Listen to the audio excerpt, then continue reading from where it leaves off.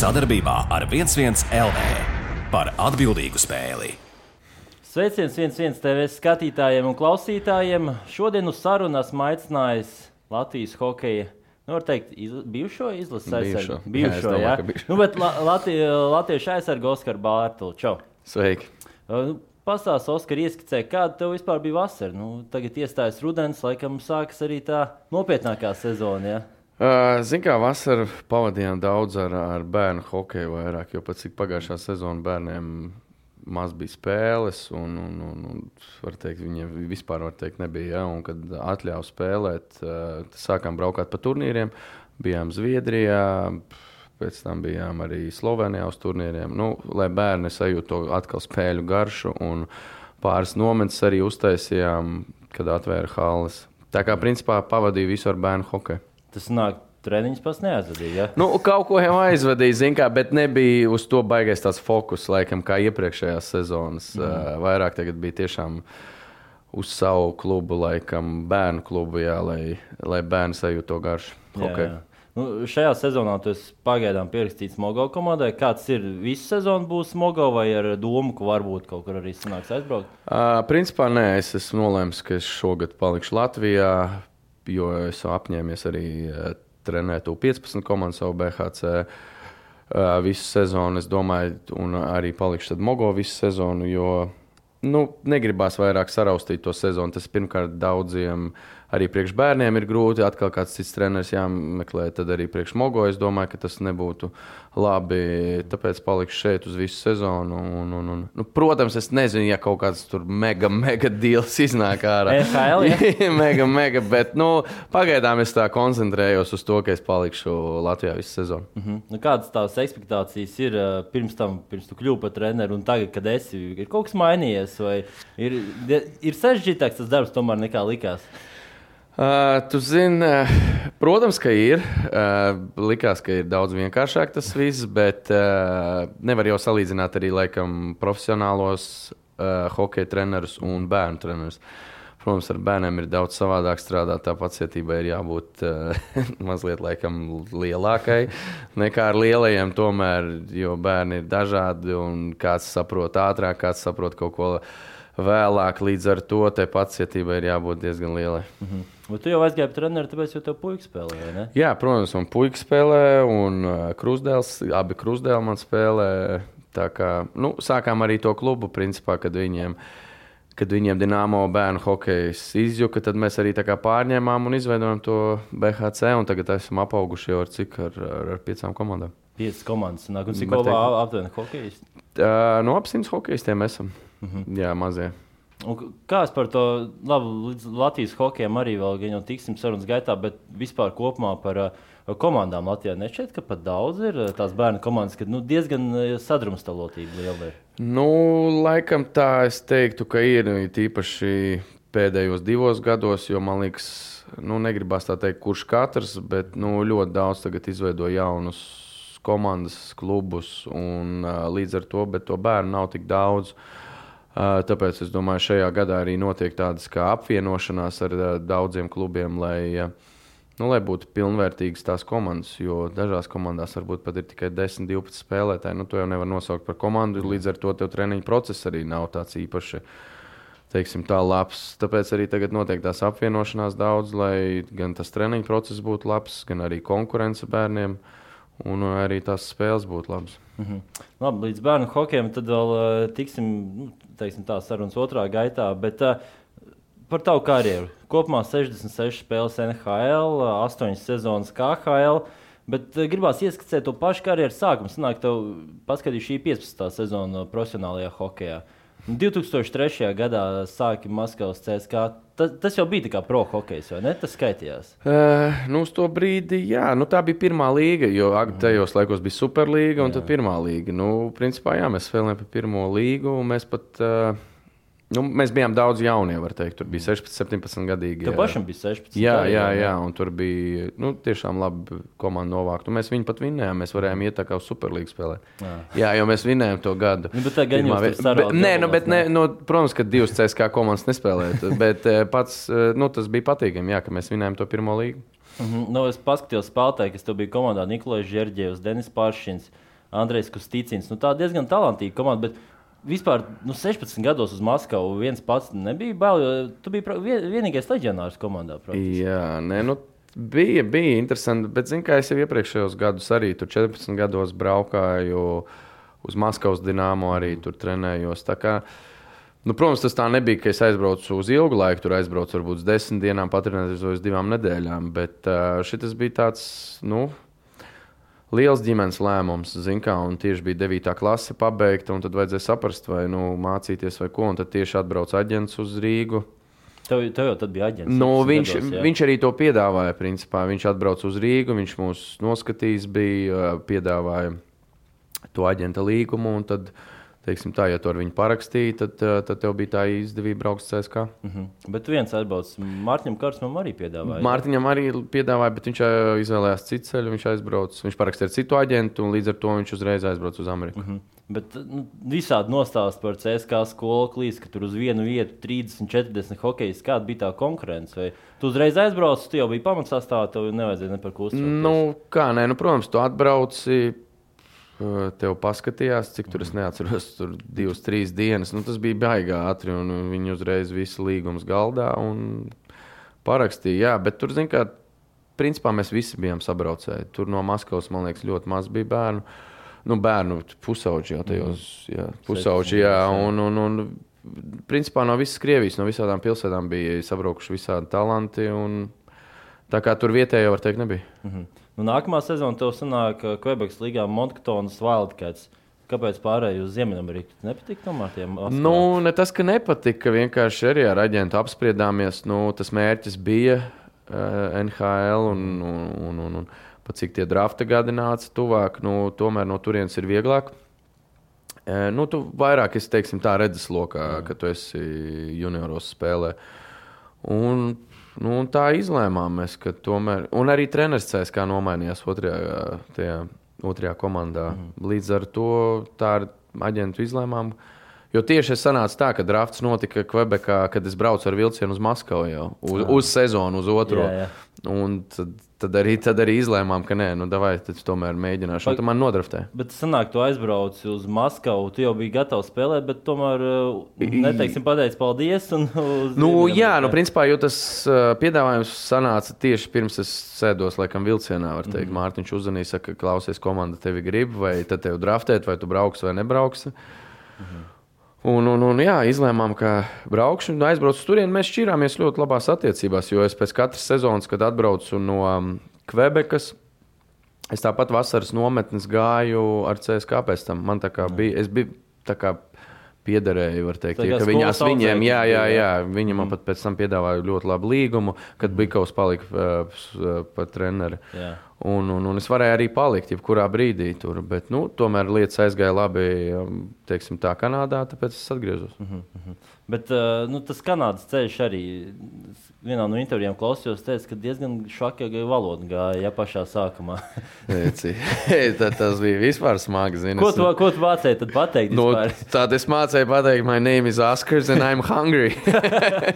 Tas bija tā apmēram, varbūt kaut ko vairāk, bet plus mīnus, jā, zin kā. Bet, pat cik tu skolā esi mācījies, tu jau kaut ko zini, līdz ar to tev viss apkārt bija angļu valoda, principā 2-3 mēneši, un tu apgūti diezgan ātri. Bet par to aģentu diezgan daudz pieminēja. Tas aģents tev visu karjeru bija, vai kādā karjeras posmā nomainījās? Tu zini, jā, viņš man bija, tas tā bija aģentūra grupa, es teiktu, tā bija Bobijāra aģentūra grupa, viņi vairāki aģenti ir, un tur viņi, teiksim tā, pa posmiem. Krievijā bija viens, kas palīdzēja, kas junioros, tad bija otrs, kad tu tika AHL, NHL, tad bija cits, tā kā tur vairāki bija. Bet, kad pārbraucu uz Krieviju, tad man bija viens aģents, es pārgāju tā kā pie cita aģenta, tas bija Šumība Bājos, un ar viņu es strādāju līdz pēdējai manai spēlē, kad es spēlēju, esmu KHL. Moncton, Mārtiņš Karsums tur jau bija, cik viegli bija iesties vispār visā pilsētā, komandā? Protams, tas bija daudz vieglāk, ka kāds ir tur, un Mārtiņš jau bija nospēlējis gadu, viņš jau zināja tās visas nianses, kā vispār iedzīvoties tur. Protams, priekš maniem tas bija viss jauns. Un protams, to lielu lomu viņš spēlēja manā attīstībā arī, jo pirmkārt es valodu arī, teikšu, sākumā bija problēmas, viņš man visu tulkoja un palīdzēja.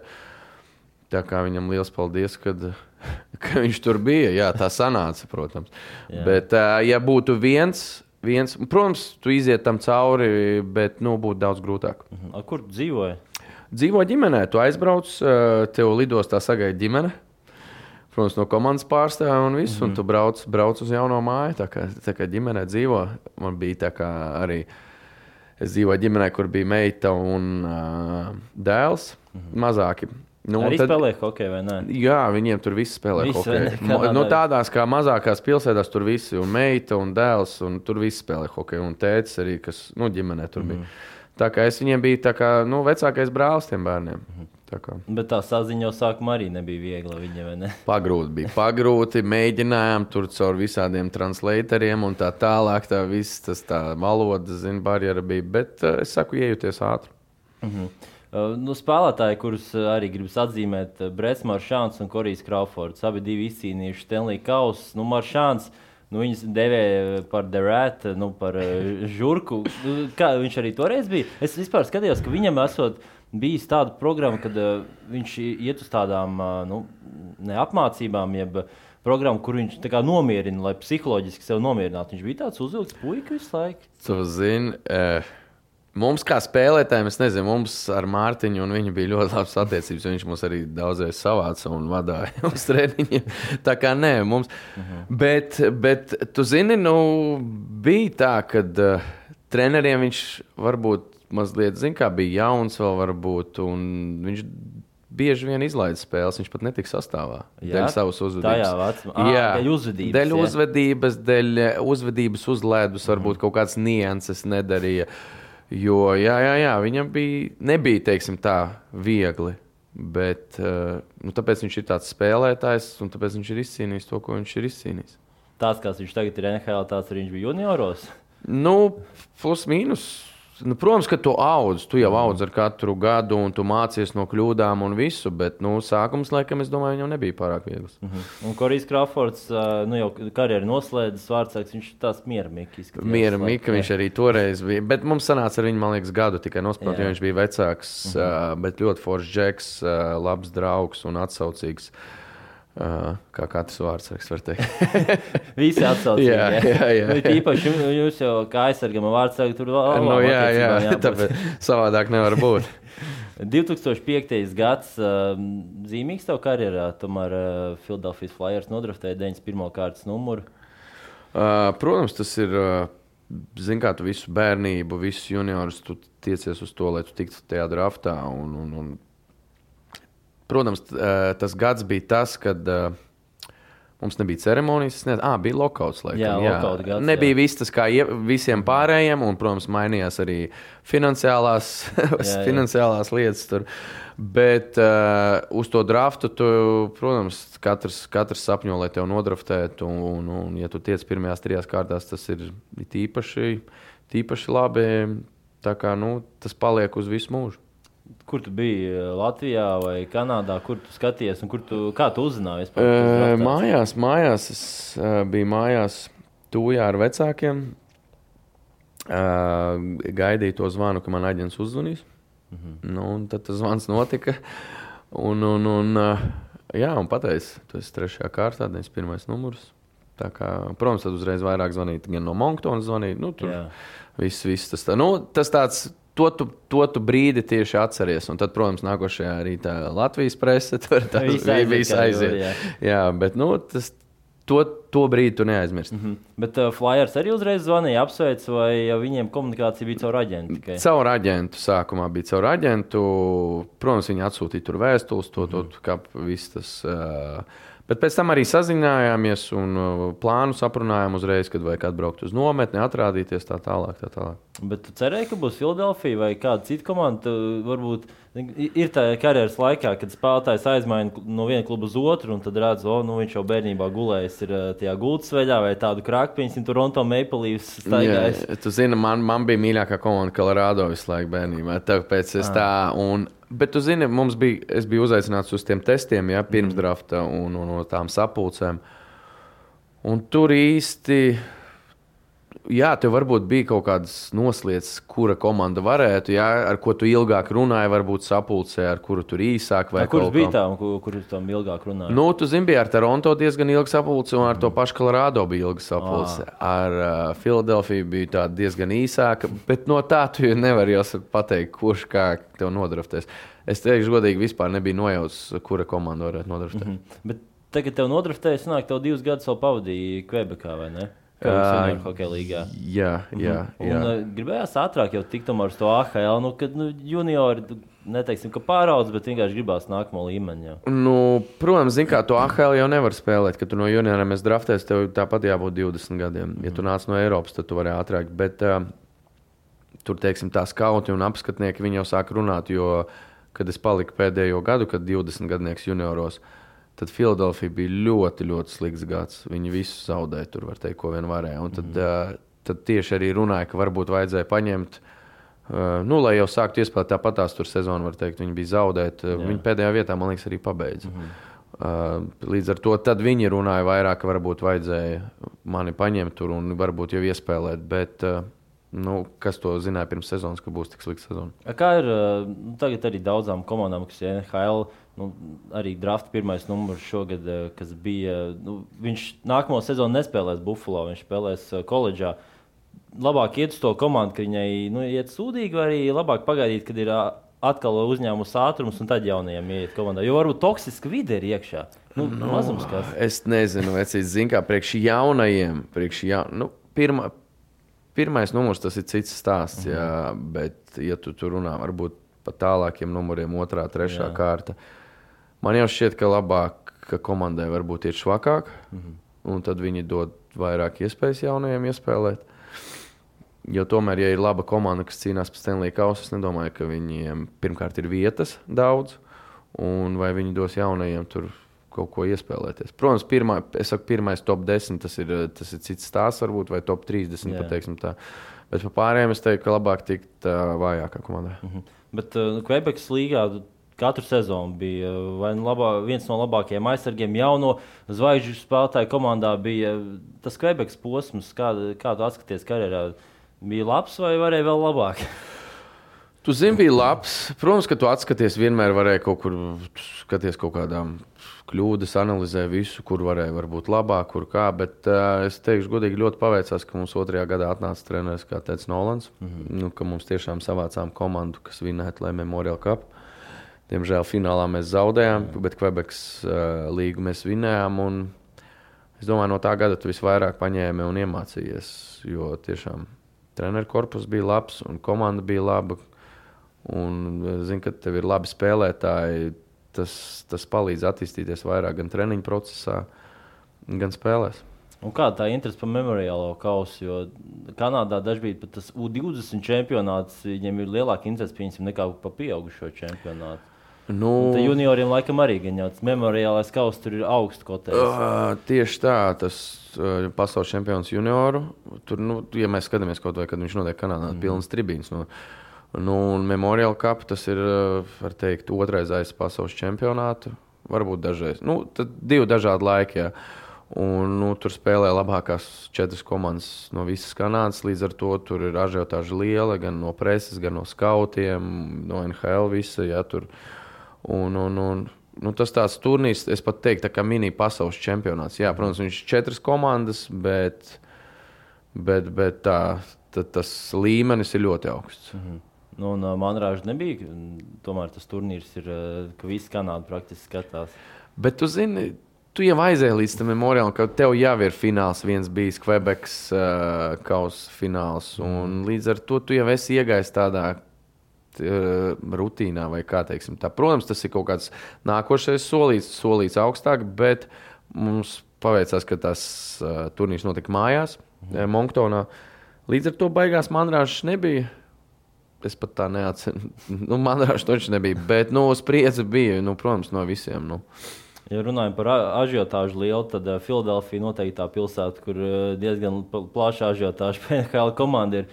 Tā publika arī nežēlīga, ja komandai iet labi, visforši iet slikti, tad tu arī to dzirdēsi, vai ne?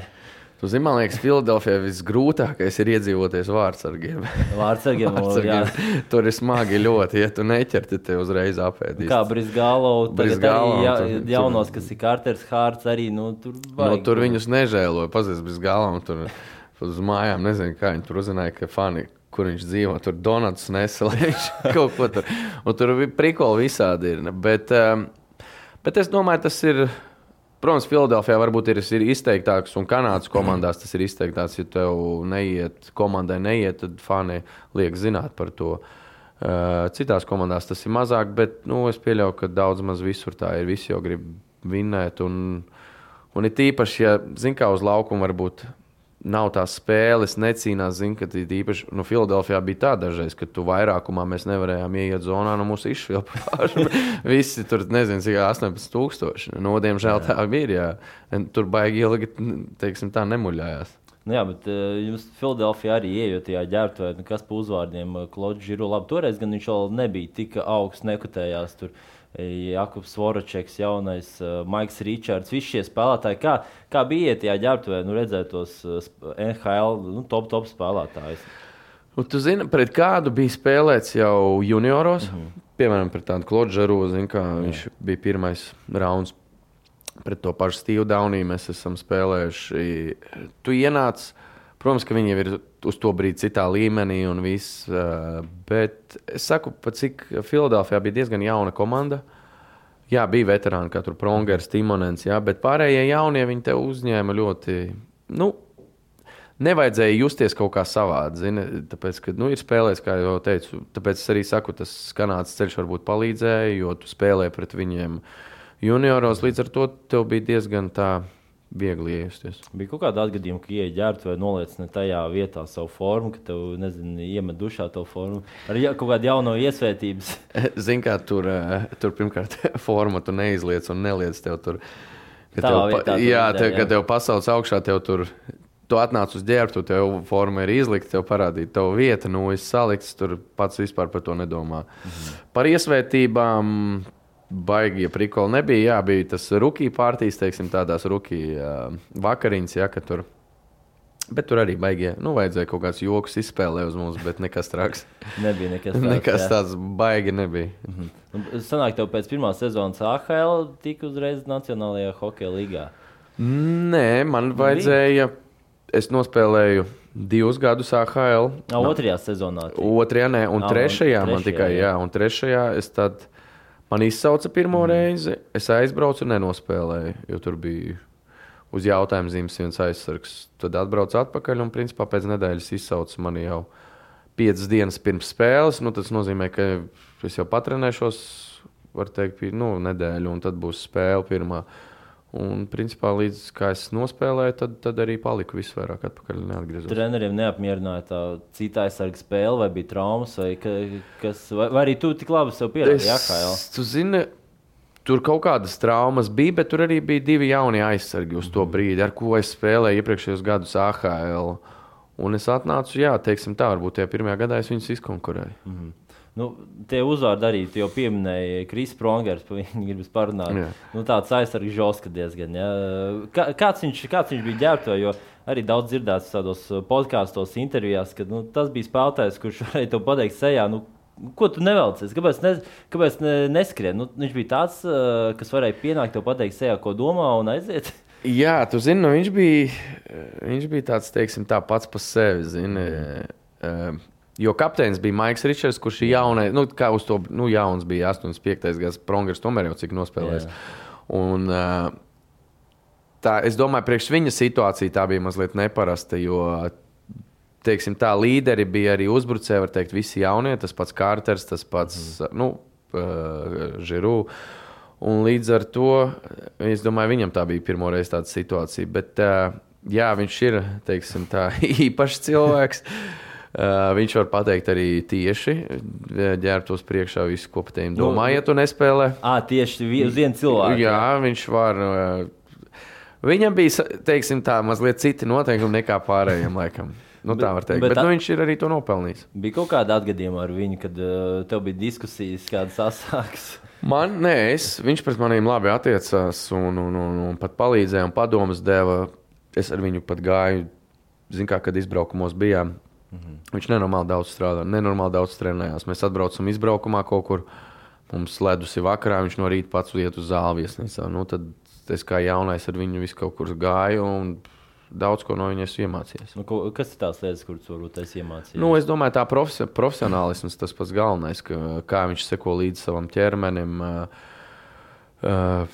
Tas pats kaut kā, es saku, laikam tas pats galvenais to iemācīt profesionalitāti, kā tev ir jāticas pret treniņiem, kā tev ir jāstrādā ar savu ķermeni, lai tu turētos tādā līmenī.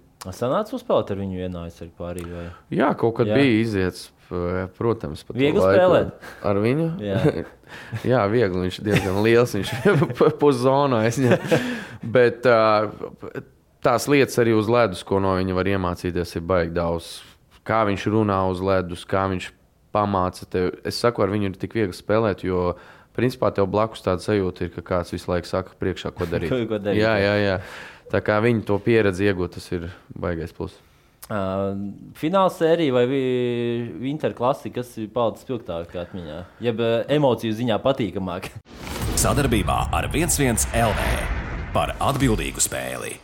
Zin kā, Winter Classics tas ir viens dienas šovs, teiksim tā, vai 2 dienas šovs. Jā, jau tur iepriekšējā dienā tu var ar ģimenēm slidot treniņš, tas viss. Un Winter Classics tas kaut kas cits fināls un playoff tas ir cits levels.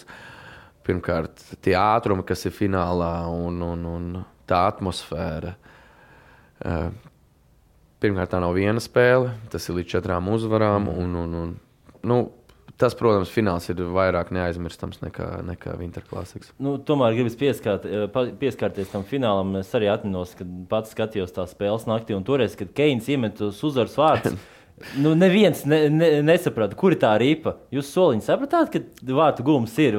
Neviens jau nesaprata, jo viņš vienīgais tikai redzēja, kā viņi iegāja. Pat vārdsargs neredzēja. Līdz ar to tas bija tas šoks, viņš met tos cimdus, mēs nevaram saprast, par ko viņš met. Komandas biedri viņam arī bija. Jā, viņi arī neredzēja. Viņi iegāja pa zemi un palika tā ripa zem tā, es nezinu, kas tur bija, zem tiem vārtiem vai ko. Jā. Un tad vēl, tu sēdi uz soliņa, ir tāda cerība, ka to video skatīsies, ka nav tomēr, jo mums jau, es saku, bija viss tāds, ka būs tā 7. spēle, lidosim atpakaļ, bet no komandas bija norganizēta, ka ģimenēm sava lidmašīna, otra būs, kas lidos uz spēli, arī visas ģimenes, bet diemžēl tas bija gols. Kāda tā vispār fināla sērija bija? Tur jau pieminētais Prongers ar Bufflinu diezgan daudz arī cīnījās, man liekas. Viņam bija daudz divcīņas abiem diviem. Tev arī bija kaut kāds divcīņas? Tu zini, kā es maz spēlēju, laikam otro spēli nospēlēju diezgan, un pēc tam, var teikt, viņi spēlēja tur 4 vai pat 5 aizsargos kaut kur, bet kaut kur arī 4. Un tur Prongeram, ja tu skaties Prongeram, Timonenam, viņam bija spēles laiks pār 30 minūtēm, var teikt. Tā kā, bet fināls tas arī ir par to, ka spēlē labākie, un tur neskatās tev traumas vai kas ir. Tev vienkārši jāiet un jācīnās. Un kāda atmosfēra bija ģērbtuvē? Kapu klusums? Pēc fināla? Jā. Protams, bija klusums. Iegāja īpašnieks, iegāja treneri. Paldies par sezonu. Zini, kā jau amīšos mēģina uz pozitīvās tāpatās nos, bet visi jau saprot, rūgtums ir liels. Tad tā bija tā diena tāda pārdomām, bet pēc tam, ar komandu savācāmies, kaut kā attēnotā, bet tas sākums ir smags, protams, ka tu esi tik tuvu, zini, un diemžēl. Bet tā sajūta, tikāt līdz finālam, un bija sajūta, ka nākamajā sezonā atkal tas izdosies. Iepriekšējā sezonā to tik izdarījāt. Jā, bet man liekas, ka pēc tās sezonas tur neizmainījās sastāvs. Kaut kas mainījās sastāvos arī, ka tur diezgan tāda lēmuma bija. Interesanti, ka pēc tam arī aizmainīja Richardu un Karteru. It kā tā komanda bija gandrīz jau tāda uzbūvēta, ka tur varbūt vajadzēja kaut kādas mazas puzles tur, pielikt, salikt un būtu it kā vēl viens fināls, bet tad kaut kā baigi pajuka viss. Bet tādas sajūtas, tomēr zaudējums finālā nav komandai, arī varbūt arī no komandas puses, ka meklē tos vainīgos, kā teica, arī tos līderus aizmaina, ka varbūt viņi nepalīdzēja komandai izcīnīt to kausu. Ja jau skatoties uz to sezonu, vispār mēs tur iekāpām playoffos pēdējā vilcienā, pēdējā spēlē. kā 8. mēs tikām. Tā kā, es domāju, līderis sev parādīja ļoti labi. Pēc tam tikt līdz finālam. Zinu, kur komanda iesoļoja pēdējā vilcienā. Tā kā es nezinu, kā, vai meklēju vainīgo. Saku, protams, ka meklēju. Tas ir tikai normāli. Ja tu tiec līdz turienei, kaut kas pietrūks, tad kaut kas vainīgs. Līdz ar to arī kaut ko meklēt. Tad arī Brizgāla uzreiz pārakstīja, jo vārdsargs it kā tad, uzreiz bija vainīgs. Kāds Brizgālos ir kā cilvēks, jo viņš par šo visumu un ļoti populārs kļuva arī par šiem lāčiem. Kāds viņš bija ģērbts? Viņš tāds jautrīts? Teiksim tā, kā jau arī vārdsargs, labi, tas tā, bet viņš bija, teiksim tā, mazliet savādāks, tur skaties pa Marsiem vai pa ko viņš tur skaties tās savas filmas, grāmatas lasīja, viņš savādāks bija, viņš nekautrējās, principā viņam viss, kas bija uz mēles, viņš arī runāja un teica, un varbūt tas viņam arī palīdzēja tikt līdz tādam līmenim. Tā kā, varbūt hokeja ziņā viņam mazliet tur neaizgāja, bet kā komandas biedrs viņš bija ļoti labs. Mums arī tas, ka viņš krieviski runāja, es krievu valodā runāju, līdz ar to parasti tādi arī komandā sadraudzējās. Un sanāk, nākamā sezona pēc fināla tev bija pēdējā NHL, vismaz spēļu ziņā.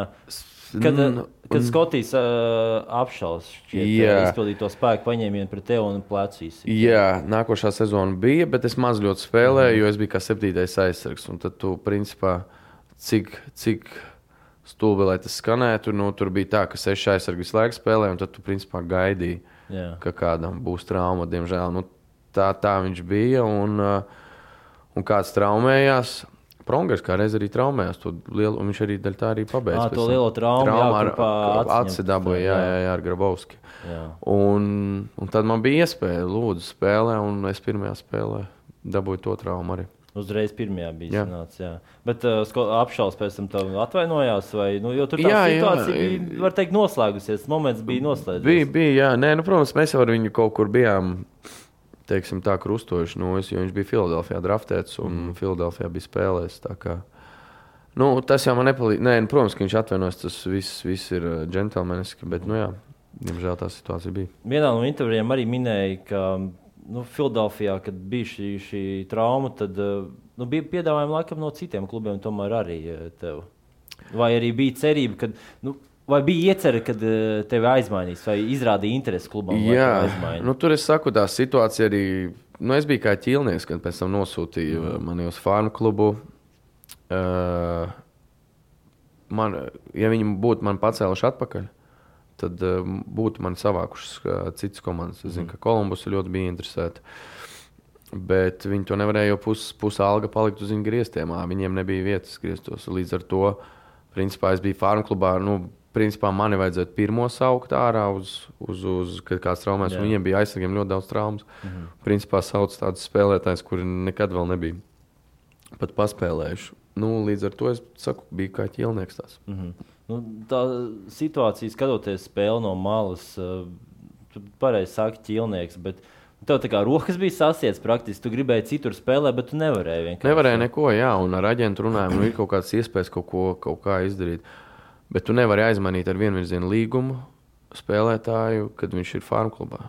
Līdz ar to viņiem tāpatās ir jāpaceļ augšā. Miljonu NHL nopelnīja? Ir nopelnījis, jā. Kuriem klubiem tev vispār bija vēl interesi karjeras laikā? Teici, Kolumbus, Buffalo Sabres arī laikam. Buffalo arī bija, jā. Tas bija tas laiks, kad es biju Doņetskā, jā. Man principā... Tad piedāvāja braukt no Sočiem uzreiz pa taisno uz Buffalo. Piedāvāja līgumu, bet, es saku, Doņetskā arī bija labi. Gan nosacījumi, gan laba komanda togad bija. Kaut kā nebija smuki sezonas vidū. Tagad aizbraukt prom tieši, kad pēc tam Krievijā sāksies play-off. Vēl sako līdz NHL vispār? Protams, skaties. Nē, kā taču daudz arī, teiksim tā, draugi paziņas spēlē. Ar dēlu skatāmies highlights. Viņam kaut ko pamāca. Vēl projām Filadelfija ir tā top komanda vai Colorado tomēr tā bērnības? Tu zini, nē, tu skaties... protams, tu Filadelfijā vairāk seko, jo tur tomēr kāds vēl ir palicis. Tāpatās tu uzturi kontaktus ar kādu. Tas pats arī treneris no Filadelfijas braukā pie mums uz Latviju, slidošanas treneris. Tāpat tu seko tai komandai, kur tu esi spēlējis, protams. NHL ir mainījies. Jau pirms sarunas arī teica, ka Conor McDavids lidojumu es skatījies. Kāds tas hokejs ir palicis? Jo, kad tu spēlēji, tad viņš bija tāds fiziskāks. Jā? Viņš nebija tik meistarīgs un ātrs. Jā. Tu zini, laikam, ja vēl pastīties mazliet pirms manīm, tad vairāk bija spēlētājs, skatījos. Svarīgākais bija lielums, stiprums, tad tagad ir ātrums. Tad tajos laikos nebija ātrums, bet līdz ar to arī mainās arī noteikumi. Ja agrāk tu varēji paņemt spēlētāju, teiksim, tā uz dakšām uz nulles, ja, un slidot ar viņu, neļaut neko, un tev nebija 2 minūtes. Tagad tas ir vispār mainījies. Līdz ar to noteikumi mainās tiesāšanā, līdz ar to mainās arī stils. Tas stils tāds vairāk tāds soft, tāds maigāks ir palicis. Es neteiktu, ka soft, ja tu pasties finālus vai play-offs, tur sitās ne pa jokam. Bet regulārā sezona? Regulārā sezona mazliet savādāk ir palikusi. Jā. Viņa varbūt nav tik daudz spēka spēles, kā agrāk bija, bet kā sākās play-off, tā viss mainās. Pieķersimies Latvijas izlasēji. Sanāk 3 pasaules čempionāti, 2 olimpiskās spēles. Tas čempionāts, es pieņēmu vispilgtākā atmiņā bērns, jā, 4. fināls. Tas bija baigs. Neatceros, bet vairāk man kaut kā atmiņā ir palicis, protams, pirmais, kad mani pasauca, jā, kad man bija 18 gadi. Tas bija Austrijā. Un tad, principā, Zviedrijā arī tāds palicis, jo Zviedrijā bija tāds pilnais, čempions, ka tu sagatavojies un aizbrauc uz viņu visu spēlēm. Te nebija tāds, kā teikšu tā. Laikam tas Stokholms vairāk. Tur arī vārdus iemet pret Itāļu. Jā, laikam. Un tā pēdējā spēle pret Zviedriem kāda bija? Es neatceros. Toreiz, kad Koba sakāvās, nedaru. Jā. Viss bija kārtībā. Žēl, ka zaudējām, ne? Jā, zaudēja spēlē. Un vēl saulē tur diezgan smagi iznes, ne? Jā, iznes. Pareizi, un Kronvalds iznes. Jā. Tur tā bija vēl pie tam pret mājiniekiem. Mājiniekiem globālā spēlē, pareizi. Lielajā arēnā. Nē, kaut ko tagad tā atceros, bet baigi tā atmiņās. bet kā Romiskajām spēlēm nav tās palikušas pilgtāk atmiņā? Nē, ja mēs runājam par čempioniem, tad tā, bet pa olimpiskajām, protams, pirmā olimpiāda Vankūvera bija kaut kas wow. Protams, neredzēts nekas un kaut kas tas cits, bet, ja runājam, kas vairāk palicis atmiņā, tad tā bija Soči olimpiskās spēles. Jo tomēr mums izveidojas arī baigais kolektīvs, tāds, Pastāst par to kolektīvu, jo pirmā spēle pamatlaikā, cik tur bija pusminūte atlikusi līdz beigām, visu spēli 0-0 pret Šveici spēlējāt. Jā. Un pašās beigās ielaidāt tos vārdus. Nesalūzāt tad? Vai arī tas bija tas kad... Nē, mēs Sočos vinnējām. Pirmā spēle, kur 0-1 zaudējām. Tas bija Čehiem. Vai tad Čehiem? Jo Šveici mēs vinnējām. Bet tas otrajā spēlē vinnējāt, jo bija 2 spēles ar Šveici. Jā, pirmajā spēlē. Es pat neatceros. Jā, bija pirmā spēle pret Čehiem bija Vankūverā, mēs pareizi. Jā. Overtime. Jā, Čehiem tu būtu arī tikuši 4. finālā. Jā, overtime. Jā, bet pastāst par to kolektīvu Sočos. Sočos, tas, protams, liela loma bija, ka Sančs atgriezās. Tas jau, protams, bija. Un Tets arī mācīja mums tā visu saliedēt. Un tiešām komanda bija liela ģimene. Viens par otru sitās uz ledus, līdz ar to arī tāds rezultāts labs bija. Pasties, kā mēs pakutinājām nervus tiem pašiem kanādiešiem. Jā. Bet arī cik mēs pasties Gudis, tas, protams, cepuru noskāņš tur stāvēja, bet arī cik kā puiši bloķēja metienus, kā cīnījās, cepuru nost visiem. Pastāst par Sandu lomu, kāda viņam bija atgriezās tas... Uzreiz tas autoritātes un motivācijas līmenis pakāpās arī pāris līmeņiem. Protams, ja tu redzi, ka Sančs iet uz, teiksim tā, Sančs, tas ir piemērs visam Latvijas hokejam, un tas, teikšu, mūsu tēvs bija tad Sočos, jā, kā viņš trenējās, ja tu nevari tā trenēties un nevelc līdzi, tad ir kauns, kā visiem, viņš to latiņu pacēla augstāk, ja viņš iet uz zāli pēc treniņa, visi iet uz zāli, tāds. Viņš mums arī saliedēja, taisīja sapulces ar džekiem, un kad vēl Latvijā bijām kaut kādas vakariņas, viņš mācīja to komandu saliedēt. viņš gāja uz trenižieru zāli. Viņš visu karjeru aiz muguras, ko tur vēl iet, ņemties. jā. Nē, protams, tāpēc es jau saku, viņš mācīja sev parādīt, ka viņš ir tas piemērs un ka mums visiem ir jāsako līdzi. Kāds bija Teds Nolans? Tu jau minēji, ka viņš junioros tev bija treneris, pēc tam aicināja arī uz Buffalo, uzreiz pēc Sočiem. Kāds viņš bija kā treneris, mentors? Kuram bija lielāka loma, Sandim vai Nolanam? Nē, tas bija ļoti labs miks abiem diviem. Un, teikšu godīgi, Teds ir ļoti labs kā psihologs. Viņš zina pareizos vārdus, kad vajag pateikt. Es ar viņu saskāros pirmoreiz junioros. Jā. Ar junioriem tas ir savādāk, mazliet lielajā komandā tas ir savādāk, bet tāpatās viņa tā loma arī bija ļoti liela, gan pareizos cilvēkus atrast komandā, jo viņš paņēma varbūt dažus spēlētājus, varbūt citi pat bija labāki, bet viņš atstāja. Jo viņš tieši atrada tos spēlētājus, kas būs ģērbtuvē pareizi un kas mācēs saliedēties. Un tā spēle pret Kanādu jutāt, kad varat aizķerties? Vai arī vienkārši Gudas tur jau bija, man liekas, izsmēlis visu savu spēks, lai noturētu spēlē? Nē, tu zini, protams, ka tev cerība ir, tad spēle visu laiku tā gāja. Ne līdzīgi, protams, viņa spēle vairāk gāja mūsu zonā, ja tur pasties uz tiem metieniem, jā, bet tajos pašos, cik mums tie metieni bija, vēl mums bija kāds momentiņš, kur tur iesis to golu, zini, kā tu iesit otro, un tad visādi jau var gadīties, bet, laikam tā vieta bija mūsu, kur viņa arī bija, protams, varbūt, ja Gudas nespēlē tik labi, protams, tas rezultāts būtu cits. Ja būtu spēlējuši uz Ziemeļamerikas hokeja izmēru laukumu, būtu grūtāk? Varbūt, kas zina, varbūt mums nākt par labu, nevajadzētu tik daudz skriet. Bet savā aizsardzības zonā tiešām tur sanāca daudz. Kā es biju piedzīts ļoti, jā. Kā aizsargam, zin, pret tādām komandām spēlēt nav patīkami. jā, pret tādām zvaigznēm. Bet mazliet pēc jau Sočiem Bobs Hārtlīs kļuva par izlases galveno treneri, bija pārbaudas spēle pret Kanādas valstsienību. Tā retorika, tavs puses bija, ka tev bija trauma, bet no federācijas puses tur bija tādas īsti neskaidrības. Tad bija tev trauma vai nebija? Kā tur īsti bija? Tu atbrauci uz izlasi, nospēlēji to vienu spēli, bet beigās gūti traumu? Vai... Nē, man bija tā, ka es pirms izlidošanas no UFAS mums bija treniņš, un sanāca tā, ka es ieskrēju, mēs spēlējām 3-3, es ieskrēju ar galvu štangā. Un līdz ar to es aizgāju no treniņa, it kā ir ok, pēc tam atlidoju šejieni, notrenējos vienu treniņu, bet sapratu, ka nav, ka man kaut kas galva griežās un to. Un sazvanījāmies ar UFU un viņi teica, nav jēgas riskēt. Līdz ar to es nezinu, ko tur bija federācija teikusi vai kā. Es izrunājos ar Bobu, viss kārtībā, viņš saka, jā, protams, ja tev tāda ar galvu nevajag jokot un viss. Tā kā nekas tur tāds baigais nebija. Un ar Bobu tev daudz nesanāca tomēr strādāt kopā, bet kāds viņš kā treneris bija? Tās treniņu metodas viņam bija diezgan... Dažkārt likās, lai iedzītu disciplīnu, nekā vienkārši for fun izlases spēlētājiem atbraukt uzspēlēt. Viņš ir ļoti prasīgs. Viņam vajag visu katrā treniņā, lai izpilda uz 100%. Nedrīkst tur kaut kur, ja tev ir jāapstājas uz zilās līnijas, tad tev ir jāapstājas uz zilās. Tu nevari pirms viņas vai pēc apstāties. Līdz ar to viņš baigi iedzen tādos, kā grožos spēlētājs.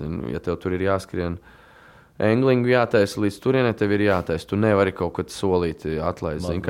Tas ir ļoti labi. Viņš ir ļoti, teiksim tā, vienā vārdā prasīgs.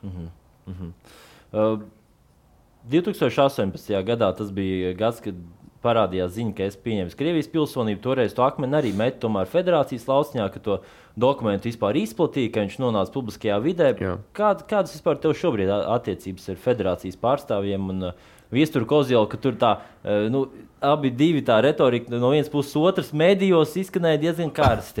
Nē, protams, mediju vienmēr var uztaisīt visādi karsti un tā, bet mēs esam visu to situāciju izrunājuši ar viņu, apsēdušies pie galda. Tāpatās, es domāju, viņam tas arī, kā tagad nāca līdzi tas, ka viņš teica, ka tur mani nekad vairs neņems izlasē, bet paņēma izlasē. Līdz ar to viņam tas arī, es domāju, baigi nāk, un es domāju, viņš dabū par to kaut kur no preses vai no kā, Bet tas tik parāda to, ka mums ar viņu viss ir kārtībā, jo mēs bijām apsēdušies, to situāciju visu izrunājām, un starp mums viss ir ok. Un par 2016. gadā arī Kaspars Daugaviņš izplatīja paziņojumu izlases vispālētāju vārdā, kad ziedos 40,000 eiro bērnu hokejam. Kā ir tā nauda tik noziedot no izlases spēlētāju kabatām vai ne? Jo toreiz, kad arī sanāca Kozila intervijā, tur laikam arī tādas nebija līdz galam tāda skaidra atbilde. Ir vai nav, vai tas bija vienkārši PR-am? Man liekas, tas vairāk bija PR-am, jo, cik es zinu, tāda nauda no spēlētājiem nebija saziedota. Kā ideja tā bija, kura ideja, es nestāvēju blakus, es nezinu. Mans vārds bija vairāk par to sāpīgi, ka to izplata presē tik ļoti smuki, bet to neizdara. Un es uzskatu, ar bērniem tā nevar, ja tu bērniem apsoli iedot to naudu, jo man ir savs bērnu hokeja klubs, līdz manim kaut kāda nauda tāda neatnāca, jo es zinu, cik es esmu palīdzējis un sponsorējis bērniem visādas dažādas lietas, ja tu bērniem apsoli, tad tu to izdari. Bet, lai dabūtu uz bērnu tādu fona sev PR, man tas neiet ar maniem kopā. Tāpēc es arī par to arī sāku runāt. Latvijā hokeja klubu uzturēt, no finansiālā aspekta ir vairāk mīnus vai plus? Neņemot vairāk hokeja izaugsmi, hokeja Latvijas, bet tīri par finansiālu. Finansējumu, tas ir, principā, viss jau turās uz vecākiem. Protams, ir kaut kādi sponsori, kas palīdz, jā, līdz ar to varbūt tiem vecākiem ir mazākas ikmēneša maksas, bet tā viss turās uz vecāku pleciem, pilnīgi viss. Nav tā, piemēram, kā Ziemeļamerikā, kur tur formas iedod. Tur tomēr tas hokejs ir atvērtāks nekā šeit Latvijā. Nav nekas, nav īpaši. Principā vispār nekas nav. Nē, bija, jā, gribās arī pateikt paldies federācija sadarbībā ar Maksimu. Ir iedevuši formas katram klubam, jā, kaut kādas tur. Ir tīpaši vārdsargiem, jo vārdsargiem visdārgāk ir. Bet tas ir vairāk jauniem spēlētājiem, lai tev stāvētu vārdsargu komplekts. Jo jaunieki atnāk, visi jau grib, kas grib būt vārdsargs, kas grib būt kas, bet vārdsargam, lai paprovētu, tas ir diezgan dārgs prieks. Līdz ar to liels paldies federācijai un Maksimai, ka viņi nodrošināja, man liekas, lielāko daļu klubus ar vārdsargu formām. Jā, tur gan bija tikai viena forma, bet tāpatās, bet viņa, kāds paprovē, tad, diemžēl, vecākam vajag nopirkt, bet, tad nākošajam ir arī paprovēt. Ir kaut kāda no NHL, tur komunikācijas spēlētāju asociācija par tām formām, kaut kādas, kuras var atgādāt no Ziemeļamerikas, vai tur tīri tikai Latvijā darbojas tagad? Nē, mēs kā, kad tu spēlē NHL, katrs spēlētājs var atgādāt. Viņiem ir, man liekas, piešķirās, vismaz agrāk bija, katram piešķirās pa 30 komplektiem. Spēlētājiem, jā? Jā, nevis piešķirās, bet, tur ir tā kā tāds fons, tur ir jāpiesaka viss, un, man liekas, Irbe to ir atgādājis, Sandis ir atgādājis, Kārlis atgādāja, arī es atgādāju. Es domāju, ka tagad spēlētāji, es nezinu, vienkārši varbūt tagad kaut kas pamainījies. Jā, bet tāda iespēja bija, jā? Bija. Es domāju, ka arī ir un būs, un es domāju, mūsu spēlētāji to izmantos. 2010. un 11. gada sezonu NHL spēlē 3 latviešu aizsargi - Kārlis Krastīņš, Artūrs Kulda un Oskars Bārtuls. Nākamajā gadā Kulda vēl uzspēlēja pāris spēles, bet kopš tā laika neviens, praktiski 10 gadus neviens latviešu aizsargs nav NHL ticis. Kāpēc tā? Tu esi to skatījies vai tā padomājis? Labi statistikas, bet nezinu. Slikts statistika, laikam. Nē, es tā neesmu aizdomājies. Es tiešām nevaru to atbildēt uz to. Man bija tas posms, labi, hokejā centra spēlētāji vienmēr būs trūkums, nekad viņi nevar būt pa daudz. Bet šobrīd arī Herberts Vasiljovs bija intervijā šeit, un viņš arī teica, ka šobrīd izskatās, ka Latvijas hokejam trūks labu aizsargu. Tā ir, kad tomēr aizsargu trūkums ir jūtams. Ir it kā, jā, tad par to jau visi runā. Un arī, ja mēs paskatāmies junioru izlasu 18 un 20, tur it kā vispār it kā saka, ļoti pagrūti iet ar aizsargiem, jā, ar ko es ar treneriem esmu runājis. Bet kāpēc tas ir laikam jāprasa vispār, jāskatās dziļāk no paša sākuma, laikam, no bērnības, teiksim tā, ja mēs skatāmies, hokejs atnāk uz treniņu, jā, maziņš kaut vai 10 gadīgus. Ko viņš grib izdarīt? Viņš jau grib iemest golu, protams, saprot. Tie uzbrucēji vienmēr būs vairāk, tie aizsargi, teikšu pat manā arī skolā, jā, es nesaku, ka viņu ir mazāk, viņi ir ļoti maz. Man ir 6 aizsargi vispār, tikai uz U15 komandu. Ja. Pārējie visi ir uzbrucēji. Protams, ka visi grib iemest, un vārdsargi vispār tas ir, ka viņam jāstāv tikai vārtos un jāatsargā. Līdz ar to es domāju, tas arī nospēlē kaut kādu lomu, kad no bērnības jau par aizsargu grib kļūt daudz mazāk nekā par uzbrucēju. Bet tu neesi kā motivators tam, ka tavā komandā jaunie grib būt aizsargi, būt tāds kā Oskars Bārtaļs? Nu kāds ir? Kur man 6 ir? Nē, tagad jau zinu, kā arī 13 gados pārveidot jau arī, bet skaties, pasties, kā Skvorcovs tagad Skudra pārveidoja pat tur, viņš ir universāls. Jo principā no uzbrukuma es jau pats arī biju uzbrucējs. No uzbrukuma aizsardzībā tu vari vienmēr atgriezties. Tāpēc, es nezinu, strādāsim uz to jautājumu. Bet varbūt jāiet caur CSK skolu, tad pēc tavas skolas uzreiz CSK. Es domāju, ka jā, mierīgi. Tikai tur daudz kas mainījies. Bet kam jānotiek, lai tomēr Latvijas hokejam būtu tādi nākamie Oskari Bārtaļi, kas tiek līdz NHL finālam, kas tiek NHL, jo tur tā konkurence diezgan nežēlīga. Aizsargiem varbūt pat tā konkurence lielāka, tomēr, jo vienā komandā cik ir 6 aizsargi spēlē pieteikti? Jā, uz piesaka 6. Galvenais, man liekas, ir neatlaidībai jābūt. Ir jāizveido kaut kāda sava maza mērķīša un iet soli pa solim.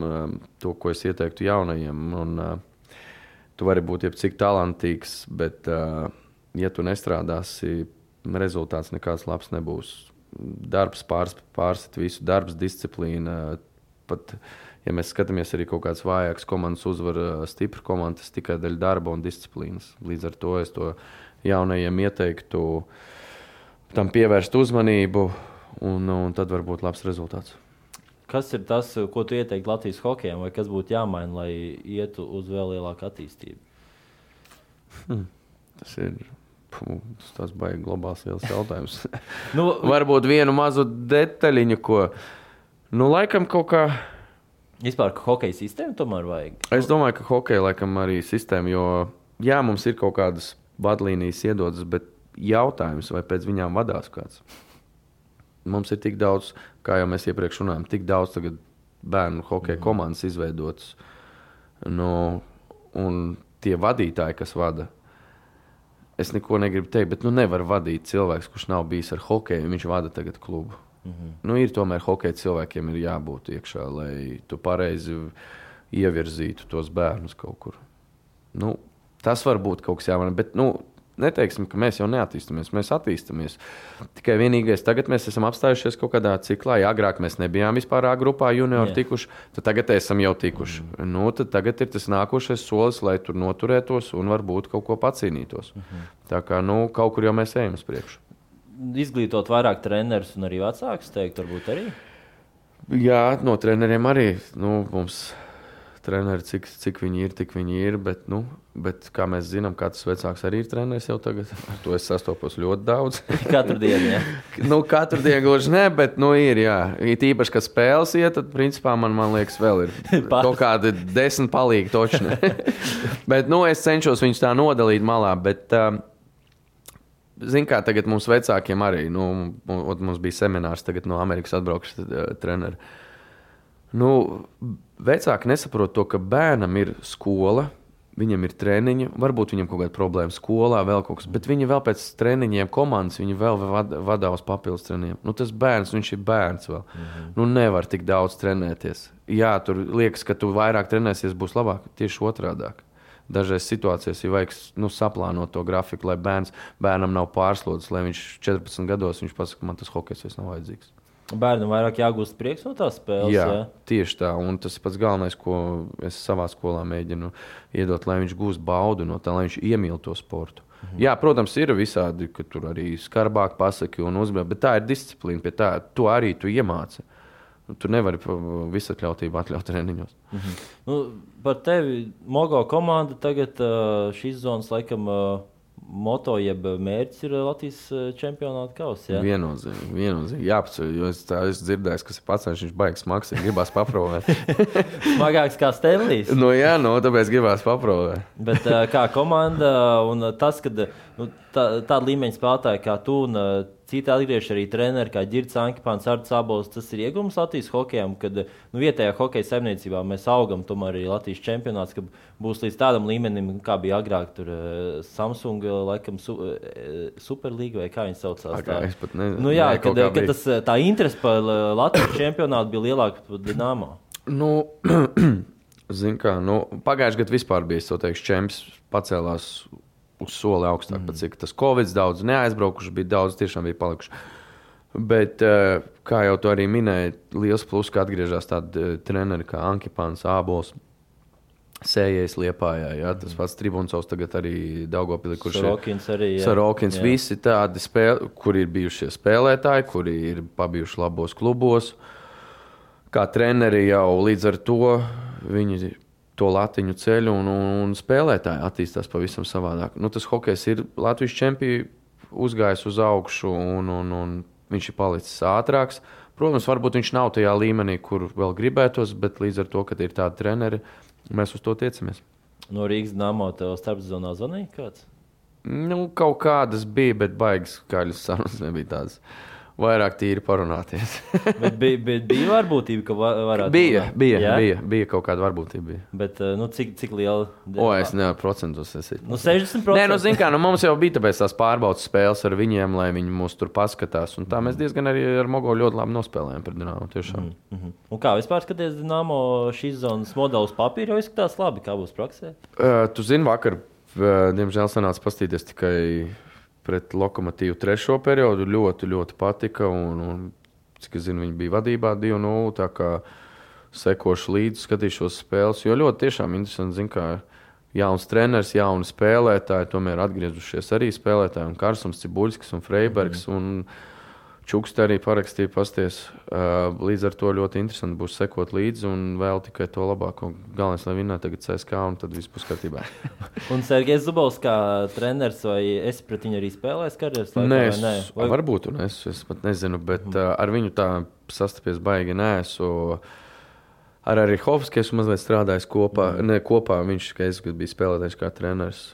Ļoti labs aizsargu treneris. Tā kā treneru korpus ir interesants un es domāju, viņi mācās saliedēt to komandu, salikt tās puzles pareizi, lai rezultāts būtu labāks nekā iepriekšējos gadus. Tagad jau pirms sezonas arī Rīgas Dinamo komandā aizsargiem traumas. Latvijas čempionāts nav tāds tā kā liels farmkus, ka varbūt te var piezvanīt kādā dienā, kas klausies, Oskar, mums vajag palīgus. Tu zini, kā viss kaut kas var būt, viss kaut kas, pasties tās traumas tiešām ir daudz un cerams, ka, protams, spēlētāji atgriezīsies atpakaļ, jo, kā jau saku, viss var būt, bet tas jau jārunā vairāk ar vadību nekā ar mani. Vai varam kādreiz sagaidīt arī no tevis kādu autobiogrāfisku grāmatu? Tu zini, labs jautājums. Moška kaut ko varētu izdomāt, bet par to tagad es domāju. Tagad neesi vēl.